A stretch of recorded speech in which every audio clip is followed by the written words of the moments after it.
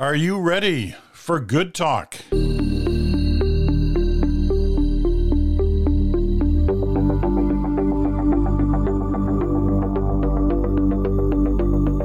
hello there, Peter Mansbridge here, along with Chantal and Bruce Anderson. And I'm feeling really good today. I'm feeling like totally refreshed. It's the middle of June. I'm in northern United Kingdom. I'm up in North Scotland, up in the Highlands, and I swam this morning in the North Sea. Like right under, head under, the whole bit. So I'm feeling pretty good. It was spectacular, actually. The weather here has been unbelievable for the last couple of weeks. But I felt pretty good about that. So given that, I'm ready to talk. I'm ready for some real good talk. And you two guys are the guys that give good talk. So let's get it started this way. The Liberals can hardly say they've had a good run for the last few weeks, few months, really. There's sort of careened from one crisis to another, and they've been in yet another one in the last few days around the Public Safety Minister, Marco Mendicino, and the decision that was made by Corrections Canada, independently, as it should be, independent, to transfer one of Canada's most notorious prisoners, Paul Bernardo, from one jail to another. And the minister seemingly not to know anything about this until the last minute. Now, as I said, it's sort of been one crisis to another, calls for resignations on a number of different fronts. And some people saying, "Ooh, man, they are in serious, big trouble, the Liberals, and they've got to decide something to do. There should be a shuffle, a prorogue of Parliament, new people in, all kinds of different things being said about staffing, et cetera, et cetera." So the start of this conversation is, how much trouble are they really in? Or do we know? Or does it just look like this? Is this the normal, last minute before summer starts, let's trash the government, leave them on a bad note? All of those things seem to be happening, but they've contributed to some of this themselves. Bruce, why don't you start us on this? Wow. I'm excited about that.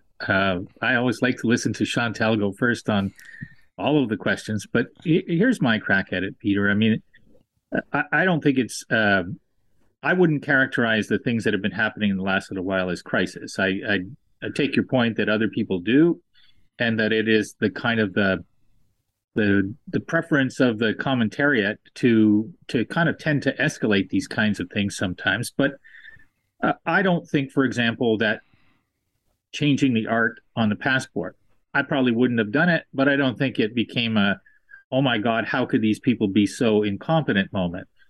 I also don't happen to think, and maybe this is going to be a controversial opinion, I don't happen to think that this Bernardo thing is all that shameful and horrible an incident. I do think Bernardo is the symbol of evil for most people who know who he was, but I do think that there's something to be said for the fact that a lot of younger people probably don't know who Paul Bernardo is.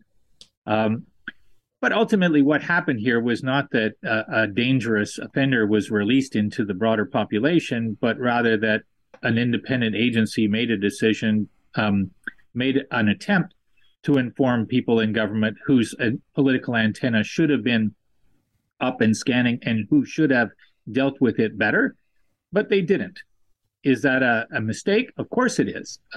Is it an embarrassment for the government? For sure it is. But to me, it forms more of a pattern of thinking about, I like the metaphor of a car, maybe even a race car. If you're driving that car, if you're close to it, you can hear things happening underneath the hood that aren't good sounds. It's troubled. It's tired. There are things that are breaking down in it. It is poorly managed. But it's still moving along at a reasonable pace. It still occupies the position of government. It still could be competitive in an election.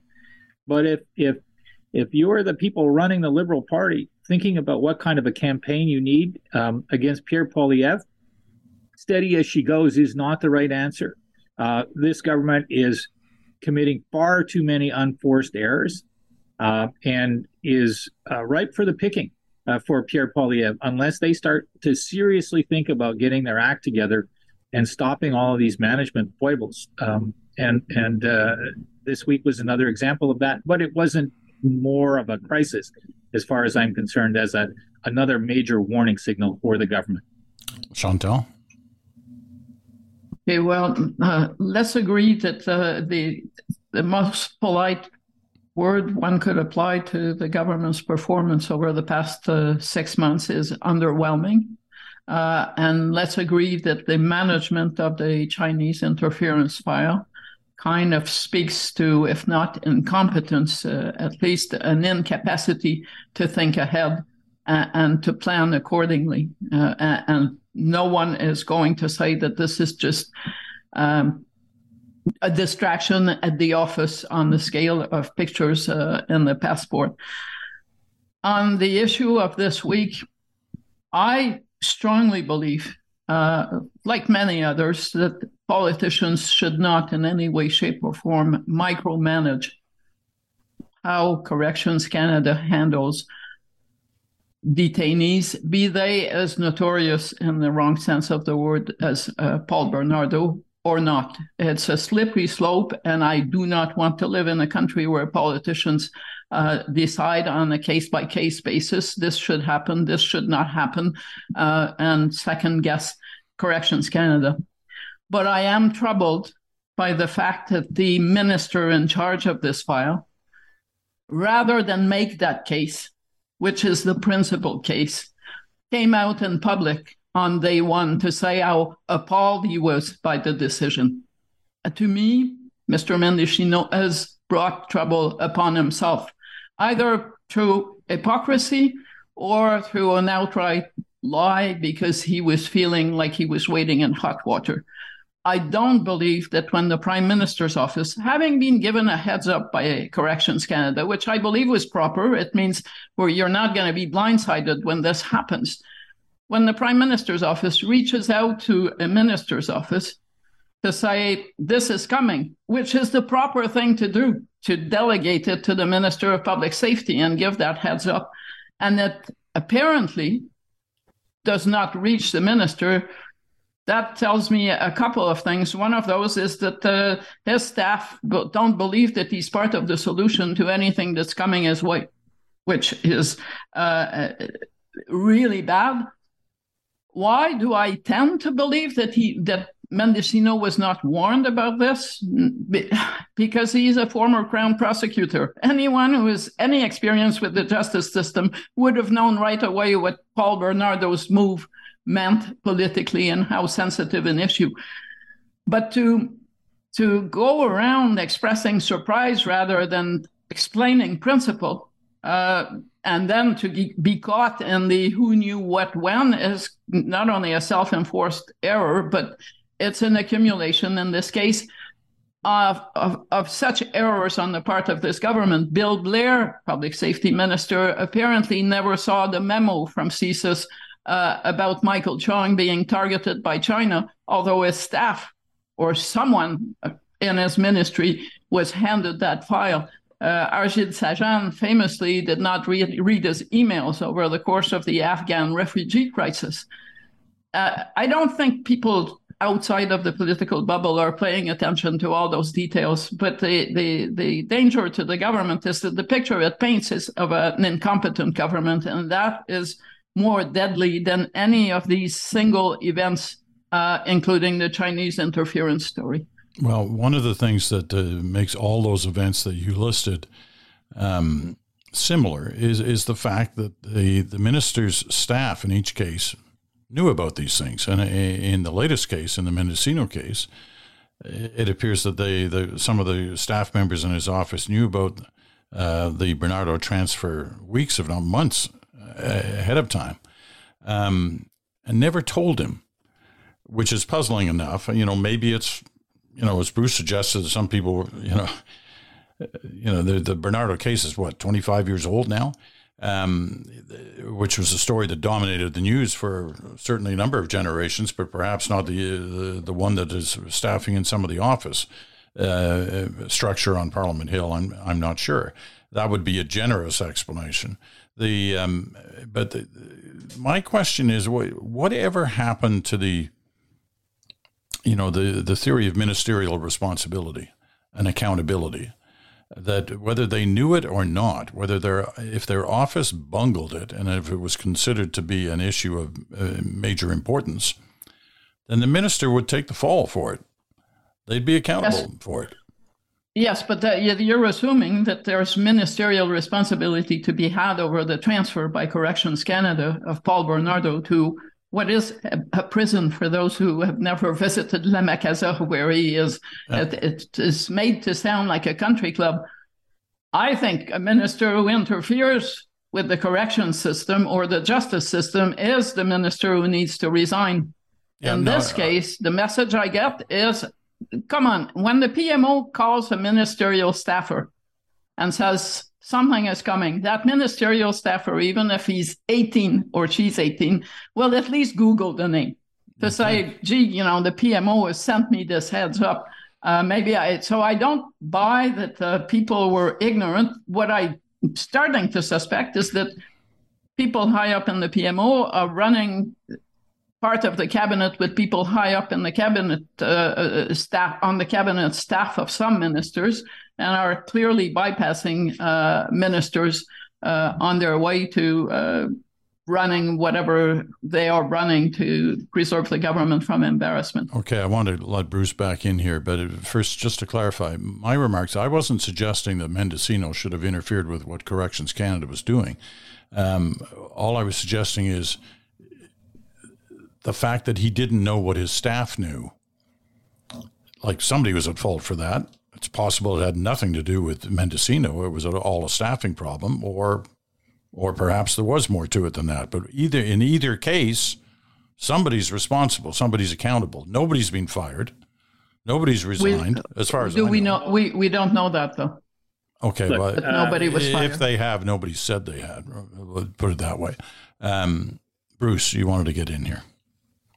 Yeah, I think that your point about ministerial accountability, I agree that it's a very important thing, but I think that we need to make a distinction between ministerial accountability for things like lying to the House of Commons or, a major program failure or something like that versus his staff probably didn't tell him what they should have told him. Is that a dismissal offense in the context of the tradition of ministerial accountability? I don't think so.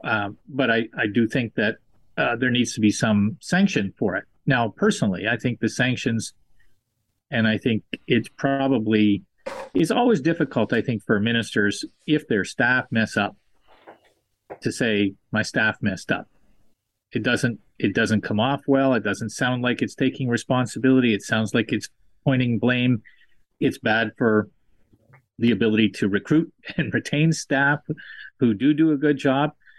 But just piecing together the pieces of information on the public record so far lead one to the conclusion that there were staffers in the PMO and staffers in Mendocino's office who understood what was being discussed, what was being planned by Corrections Services Canada, and who, while some of them may not have understood exactly how symbolic Paul Bernardo is, they knew who he was. They knew there was a reason they were talking about this one individual and the proposed transfer. So they had some sense that there was a reason why this had some political electricity to it. And yet they let this minister make a public statement which was not consistent with what his office knew. It was consistent with what he knew. I think Chantal's right, that anybody who's got his background isn't going out and making public statements that could easily be contradicted, let alone just on the basis of kind of being a good faith person. Not going to go out and lie about something like that. Did he intervene in a way that was inappropriate? Chantal makes a good point about he established that he had some emotional reaction to it. And people can have an opinion that maybe he shouldn't have because you want more separation there. On the other hand, I could look at his statement and say he drew a line between establishing a sense of dismay that the families were not considered in this and that he asked that the decision be looked at again. maybe that's a reasonable standard to apply in a situation where we're talking about what is essentially a singular case. I think Chantal's exactly right that you don't want politicians looking at every case of transferring of a prisoner from and having something to say about that. But Paul Bernardo is a bit of a unique case. I think there's something to be said for that. Last point for me is information flow is for me the big story here. And I remember as ministerial offices developed over the last 5 years, 10 years, and seeing all of these positions created as directors of issues management, I think is the kind of the term that's used the most these days. And wondering, well, back in the day when I worked in a minister's office, which is, ancient history, everybody was in the business of issues management. Everybody was up and scanning for something that was going to go wrong. And you didn't have one person or one part of an office whose job it was to watch for incoming. Everybody did. And I wonder if there aren't some dysfunctional kind of structural things that have developed over time so that information, and I think Chantal was really alluding to this, gets passed around and maybe over-managed by different layers of political operatives. And somewhere along the way, they've removed the ability of the politicians to do politics with that information, to protect their government and to advance their case by keeping them out of the information loop. And I think there's been enough examples of that for people in the PMO or the Prime Minister in particular to take a hard look at this. It doesn't speak to a strong minister when the minister is to say in public that he has instructed his staff to keep him in the loop of the affairs of his own ministry, to start with. Second, I look at where Bruce draws the line for ministerial accountability and resignation. And I also note that we are talking about a minister who actually meets both of these criteria. Major legislative failure. Can we talk about the gun control bill and what happened and how the government had to clean up a major mess on that front coming from that very ministerial office?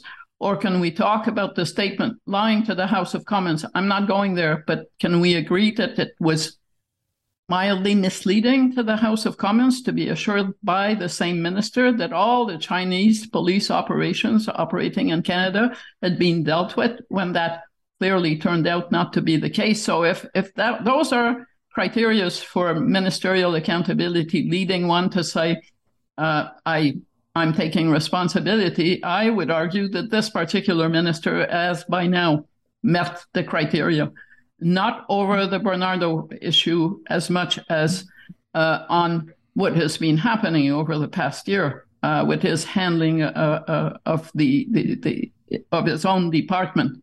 And at some point, I totally expect the Prime Minister in a shuffle to throw him gently or brutally under a bus. And I guess we'll know about that if and when there's a shuffle. I want to just back up for one last moment on the Bernardo case, just the straight case of the transfer, because I'm a little confused. Not by what either one of you were saying, but I'm kind of confused about what my own position is. I mean, Bernardo was a special case. We've all said that because of his horrific past. But this question of whether or not a government should have the ability to interfere with a decision made by Corrections Canada on, in this case, his case on the transfer. Should I guess the question is, what would be wrong about a precedent set there, I guess, on this particular case, if they said, you know what, you can't have that transfer. We want you to turn that back. We want him back in the maximum security jail he was in. What would be wrong with that?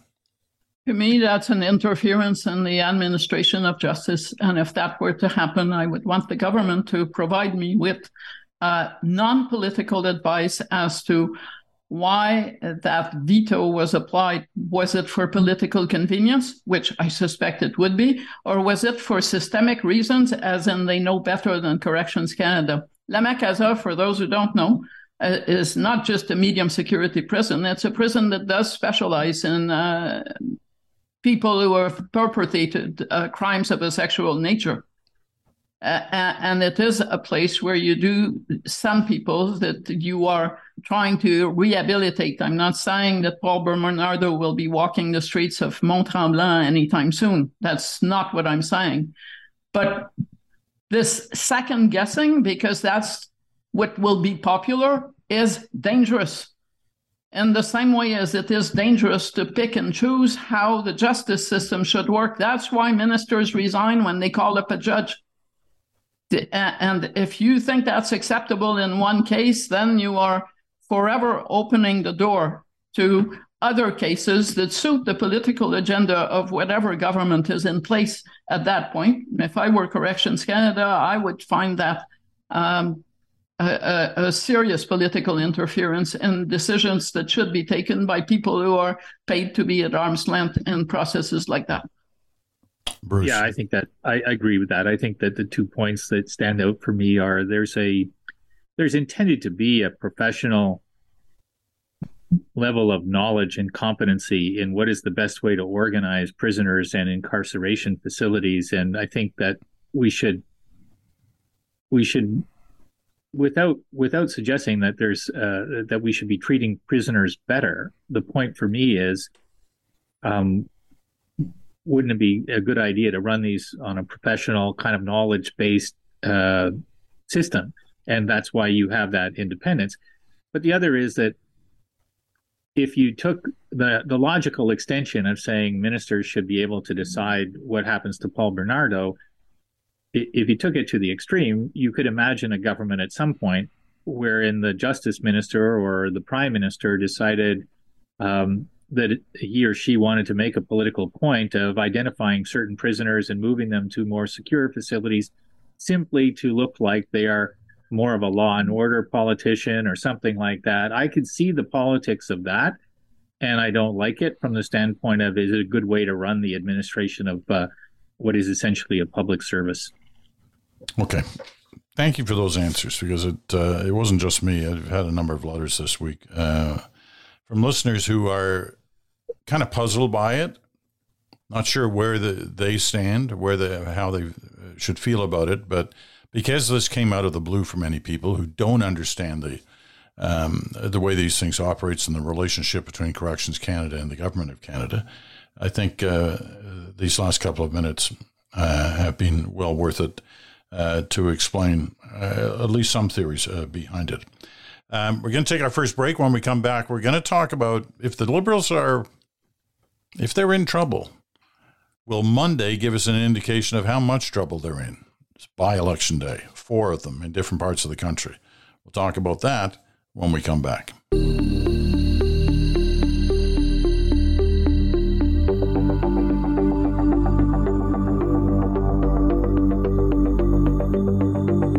And welcome back. You're listening to a Good Talk, the Friday episode of The Bridge. Chantal Hébert, Bruce Anderson are with us. I'm Peter Mansbridge. You're listening on Sirius XM, channel 167, Canada Talks, or on your favorite podcast platform, or you're watching us on our YouTube channel. Monday is by-election day in Canada. There are 4 by-elections being held, federal by-elections. There is one in Quebec, in Notre-Dame-de-Grâce Westmount. In Ontario, there's one in Oxford. Oxford is kind of centrally located in southwestern Ontario. It's actually just the riding south of Stratford, where I live when I'm back home. And Manitoba that has 2. Winnipeg South Centre, so very much an urban seat, that the Liberals are trying to maintain their representation there. And Portage Lisgar, which has a lot of people looking at it.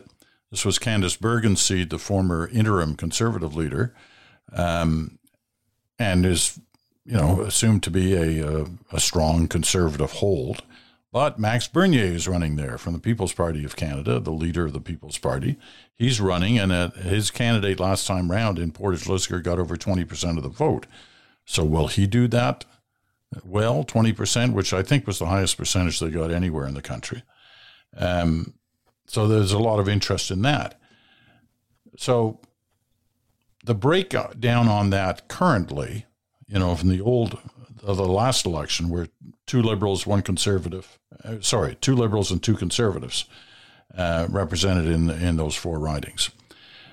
So when the votes are all counted on Monday night, I know it's by-elections and we tend to overstate the importance sometimes of by-elections, but when the counting's all done, will it make any difference where the Liberals sit on that night in those four ridings, given their current state of affairs? Chantal, start this time.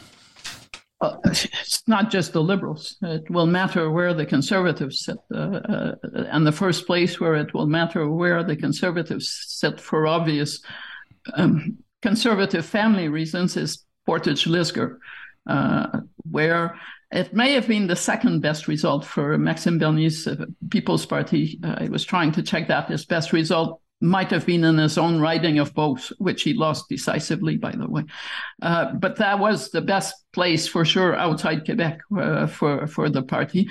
And what the Conservatives need to do to get this party off its back is to marginalize Maxime Bernier. And so the number was 22% in the last election, and success for Pierre Poilievre would be for the Conservative candidate to at least bring that to half of 22%, and ideally under 10%.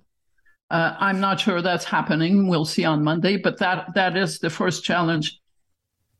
I'm going to set aside quickly NDG Westmount.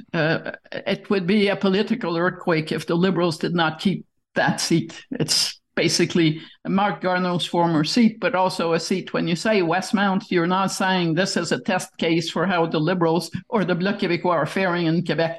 That's not happening. The Bloc does not really have a dog in that race. They do have a candidate, but so I'm guessing the most interesting thing happening there is the co-leader of the Green Party, Elizabeth May, ran when she ran for her old job alongside Quebec environmental activist called Jonathan Pedneau, and he's running there. So his score will be of some interest. I do not really expect him to take a seat in the House of Commons on Monday night, after Monday night.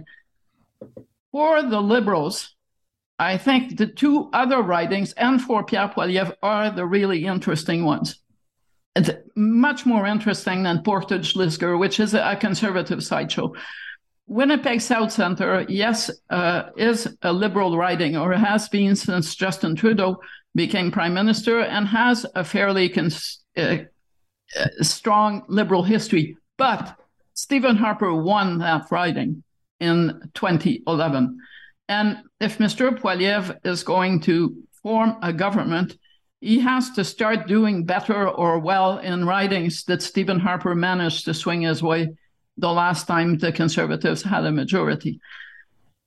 The Liberals, on the other hand, need to show that they are strong in such ridings, as they did in Mississauga, in the Mississauga by-election last December, because Justin Trudeau, remember, only needs to hold his seat.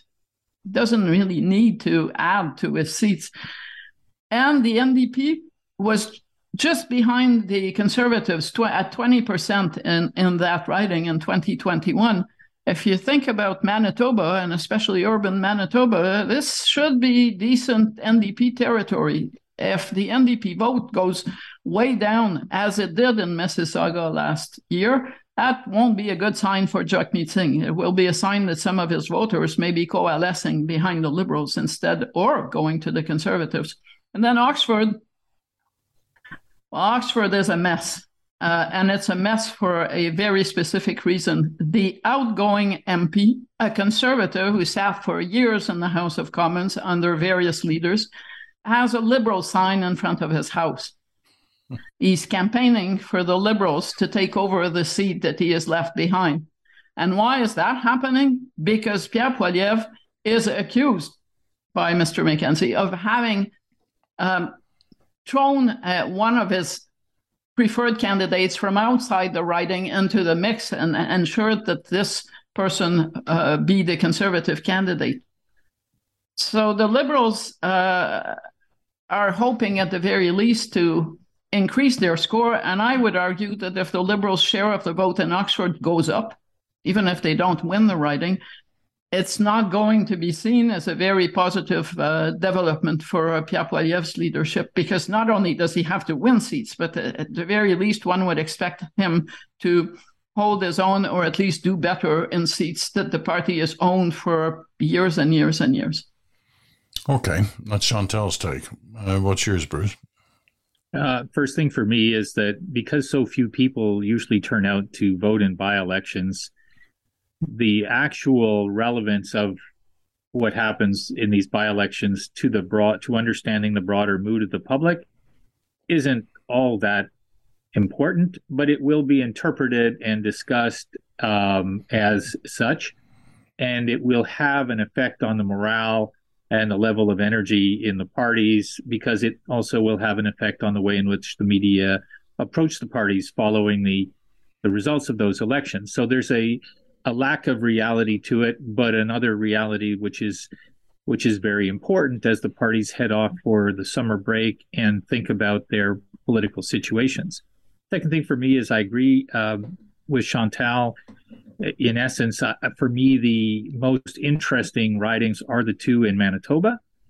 I think the interesting one that involves the People's Party and the Conservatives is going to give people a sense of whether, with all of the tools at his disposal, Pierre Poilievre is actually succeeding at creating interest outside of the hardest right or the traditional base of the Conservative Party.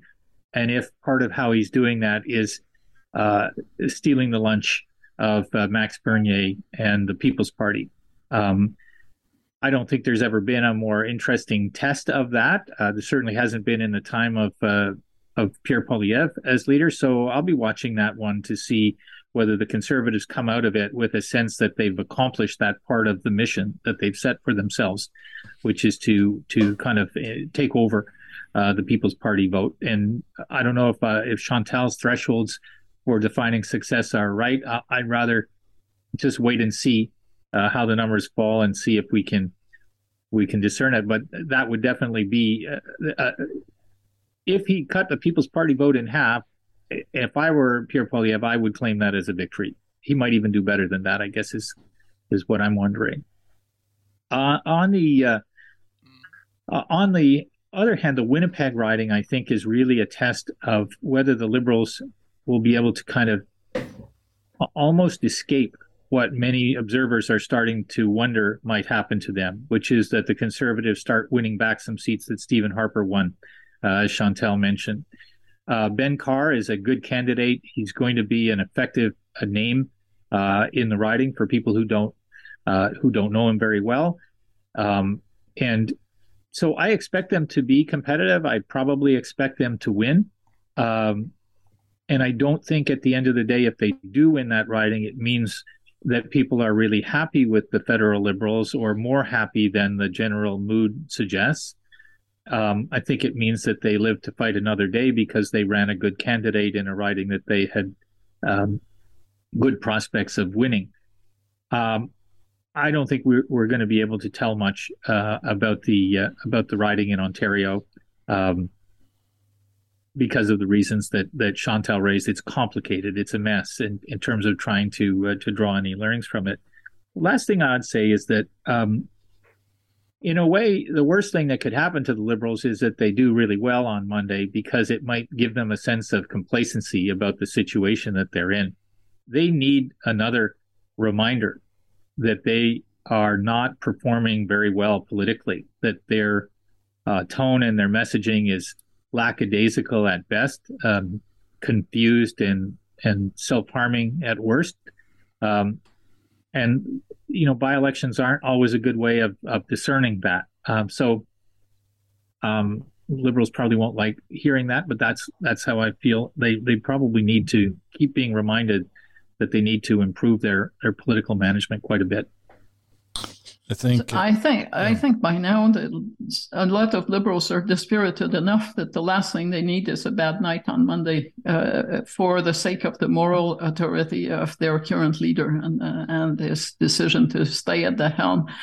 I don't disagree with the notion that and I think it would, what Bruce said about the Liberals could probably use a bad night goes for Pierre Poilievre too. But let me bring you back. Your memory may actually be a lot better than me on this, but it almost never is. Yeah. Do you guys remember how many by-elections did Pierre Trudeau lose over a single night in the late 70s? Was it 15? There were 15 by-elections. And he lost them all, right? I don't think he lost them all, but he lost 11 or 12 of them. But it was a masterstroke, really.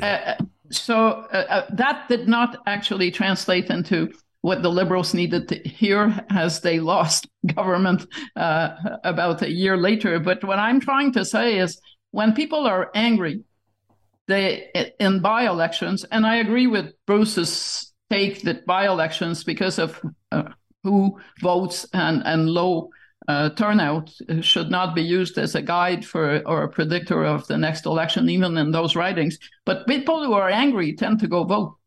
And if they are just a bit as angry as Pierre Poilievre has been and has tried to make them over the past 9 months, the evidence would suggest that the Conservatives would see a lot of their voters use the opportunity to go send that message, as voters did against Pierre Trudeau back in 78. And that was widespread. I lived in downtown Toronto in St. Paul's riding then, which was lost that night to the Conservatives. So by-elections may not change the shape of the House of Commons at this point, but they do provide some measure of the success of each leader to either keep his or her take or to drive up his vote, in this case with anger, which I'm waiting to see whether it will translate in the ballot box in Oxford, in Winnipeg in particular.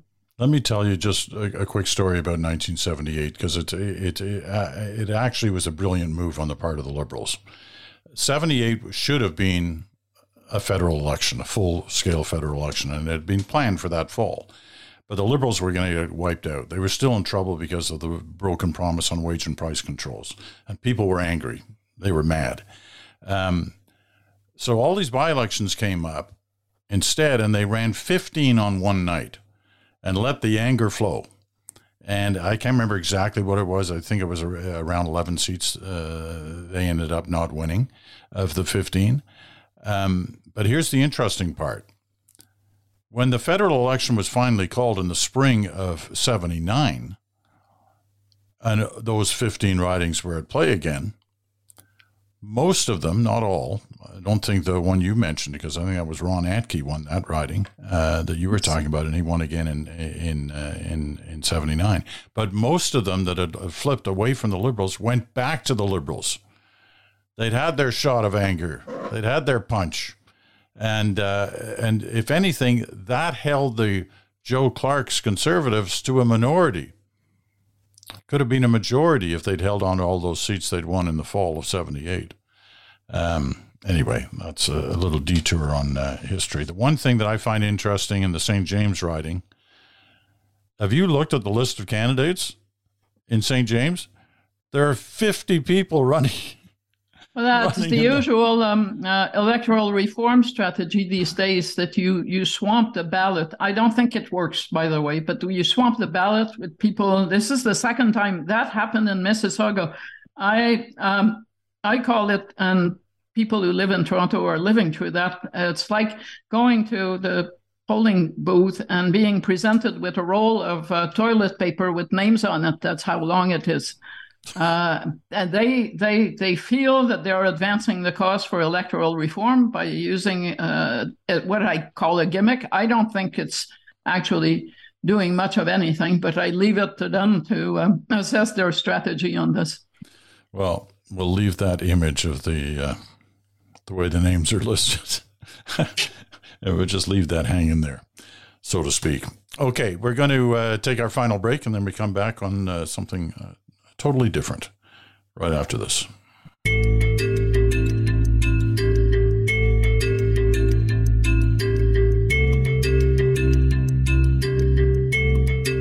Okay, we're back for our final segment. A little smoke, mirrors, and the truth music there by accident, but it's still very nice. We like it. Final segment of Good Talk for this day. Chantal and Bruce are with us. We have talked often over the past couple of years about various, problems, economic and editorial within the journalism business. This week, we saw a number of our colleagues, in some cases, a number of our friends, close friends, in some cases, lose their jobs when CTV, because of its parent company, Bell Media, decided to cut back, drastically.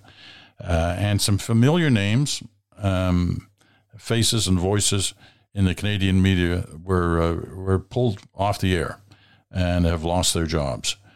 I won't go through the list, but I'm sure you've seen it. It is a tough thing to look at when you're in the business, and especially so because you know that your own organization is probably having similar issues about trying to determine what the future is for the news business and what the proper format should be for the news business, whether it's television or radio, online, print, you name it. But this was a bit of a bloodbath at CTV. It was a bloodbath at CTV. It's affecting television, radio, services right across the country. And I'm just wondering whether either of you have thoughts on this, because it's something that's close to us. Some of these people were close to us, and what it says about what all news organizations are going through right now. And what the future may hold. Bruce, you start us off this time. Well, it's very worrying, but I think it's not worrying for me in particular to see that a large corporation found itself losing money in a part of its business and decided that it wasn't going to keep on doing that. I think that's an entirely predictable scenario, and we see it playing out in other media enterprises, whether it's the Toronto Star or Post Media.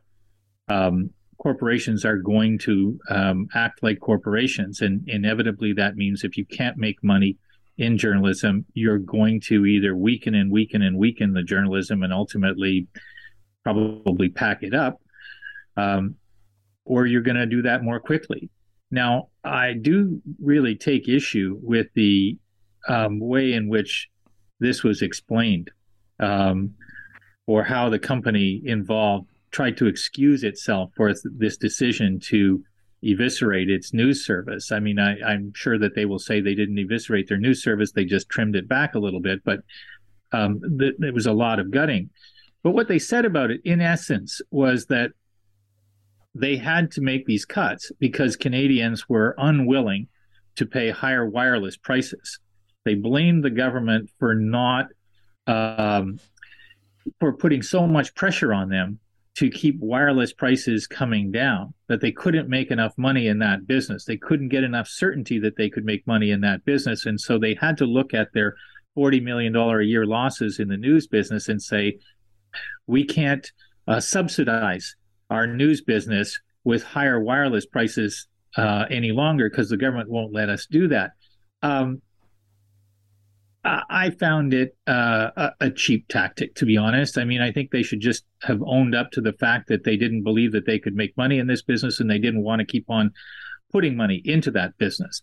But to kind of blame government for not allowing them to continue to charge as much as they want to charge in wireless, I think was shirking that sense of accountability that I would have looked for. Last thing I'll say is that I do feel that journalism has been heading for this problem and continues to head for this problem, and we need solutions in Canada that are unique to our market. Our market size isn't such that we'll be able to create a version of the New York Times that will produce fantastic journalism at a scale that makes somebody a reasonable profit. So if that's true, what is the version that will work for Canada is a conversation that we need to get on with. And it's very tricky because who leads that conversation ultimately has to be people who are interested in journalism from a public interest standpoint, rather than the hedge fund in the United States that owns most of our daily newspapers. So we need to break that conversation out of the industrial mode that it's in now, replace it with a conversation that absorbs the reality of this is difficult in a highly partisan and polarized world, but we're going to need some journalism. And we're going to need models that allow it to thrive and flourish, especially reporting news. Make a distinction between the kind of journalism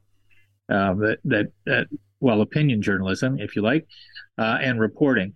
There'll always be enough of a market, I think, for opinion journalism, for quality opinion journalism, but we're going to need that basic news coverage. And I don't see how it's going to, I don't see a model emerging where it will be done at sufficient scale to meet what our needs are and our expectations are right now. I hope we find one soon. Chantal? Let's an aside on opinion journalism. Of course, there will be a market for it. Let's talk real things here. It's a lot cheaper to throw a few $100 at the at-issue panelists than to hire someone to be a chief political correspondent or a chief political analyst for a network. We don't cost anything. We're pennies thrown in the ocean. So you see, this expansion of opinion politics is, with all the respect that I have for punditry, it's driven by cheap economics. I don't mind. I'm having fun doing this, but let's agree that we don't impact the bottom line of any news organization in a significant way. So when the lights are turned off in those newsrooms, we'll still be there.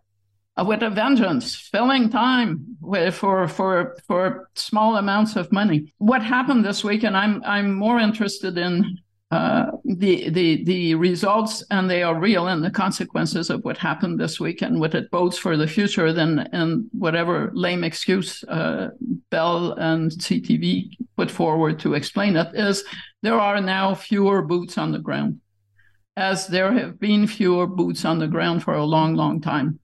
That impacts, and I'm going to talk about what I know about, which is political coverage.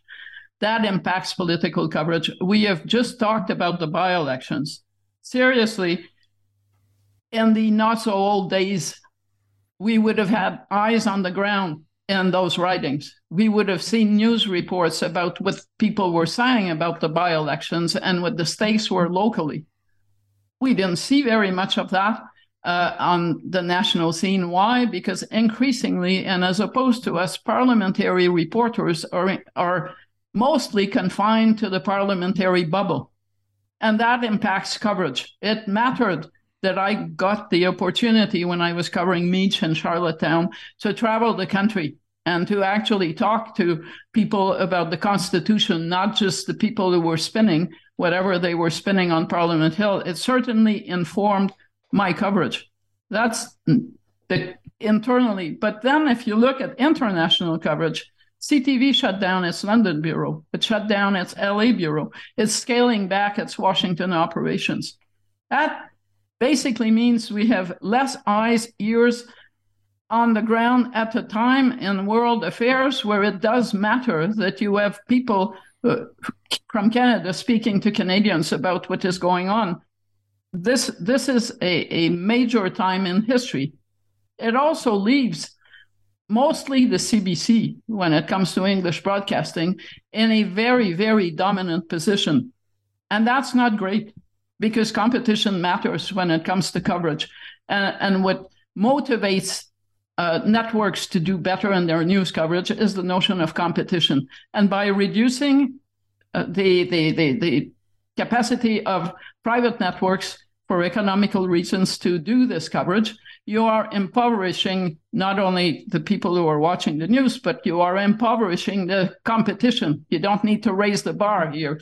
Why would you? There's no one else in London except you and a freelancer that someone calls once in a while. And then I take this a step further, and I imagine a journalism seen in the English broadcasting world in this country, where Pierre Poilievre has put his threat to close down the CBC to execution. And where does that leave us when it comes to news reporting and broadcasting? In some kind of a desert where you are between freelancers who are also cheap and pundits who are cheap, but you are not getting what Bruce talks about, which is the basic coverage, competent basic coverage that comes from strong journalism organizations. So one way or another, we're on a slope where we are cheapening our information fabric, and that will be at cost. I was listening to Erin O'Toole this week say we are about to have a generation of young people who have never heard an opinion that was contrary to what they think. I do believe that news like this week, and it won't be the last week where we will hear such news, are driving us to silos, and those silos are going to impact the national conversation in ways that we can't quite measure yet, but will not be positive. Can I ask both of you a question? You're going to have to ask it very quick because we're basically out of time. Is the idea of public funding to support journalism something that's anathema to you, or is it something that you think is awkward, but we're going to have to find a way to do it? I can agree with both, but I have never seen a government that funded something that it did not want to influence. So you're saying we're going to find a lot of managers in news with backbone and the backbone to say no?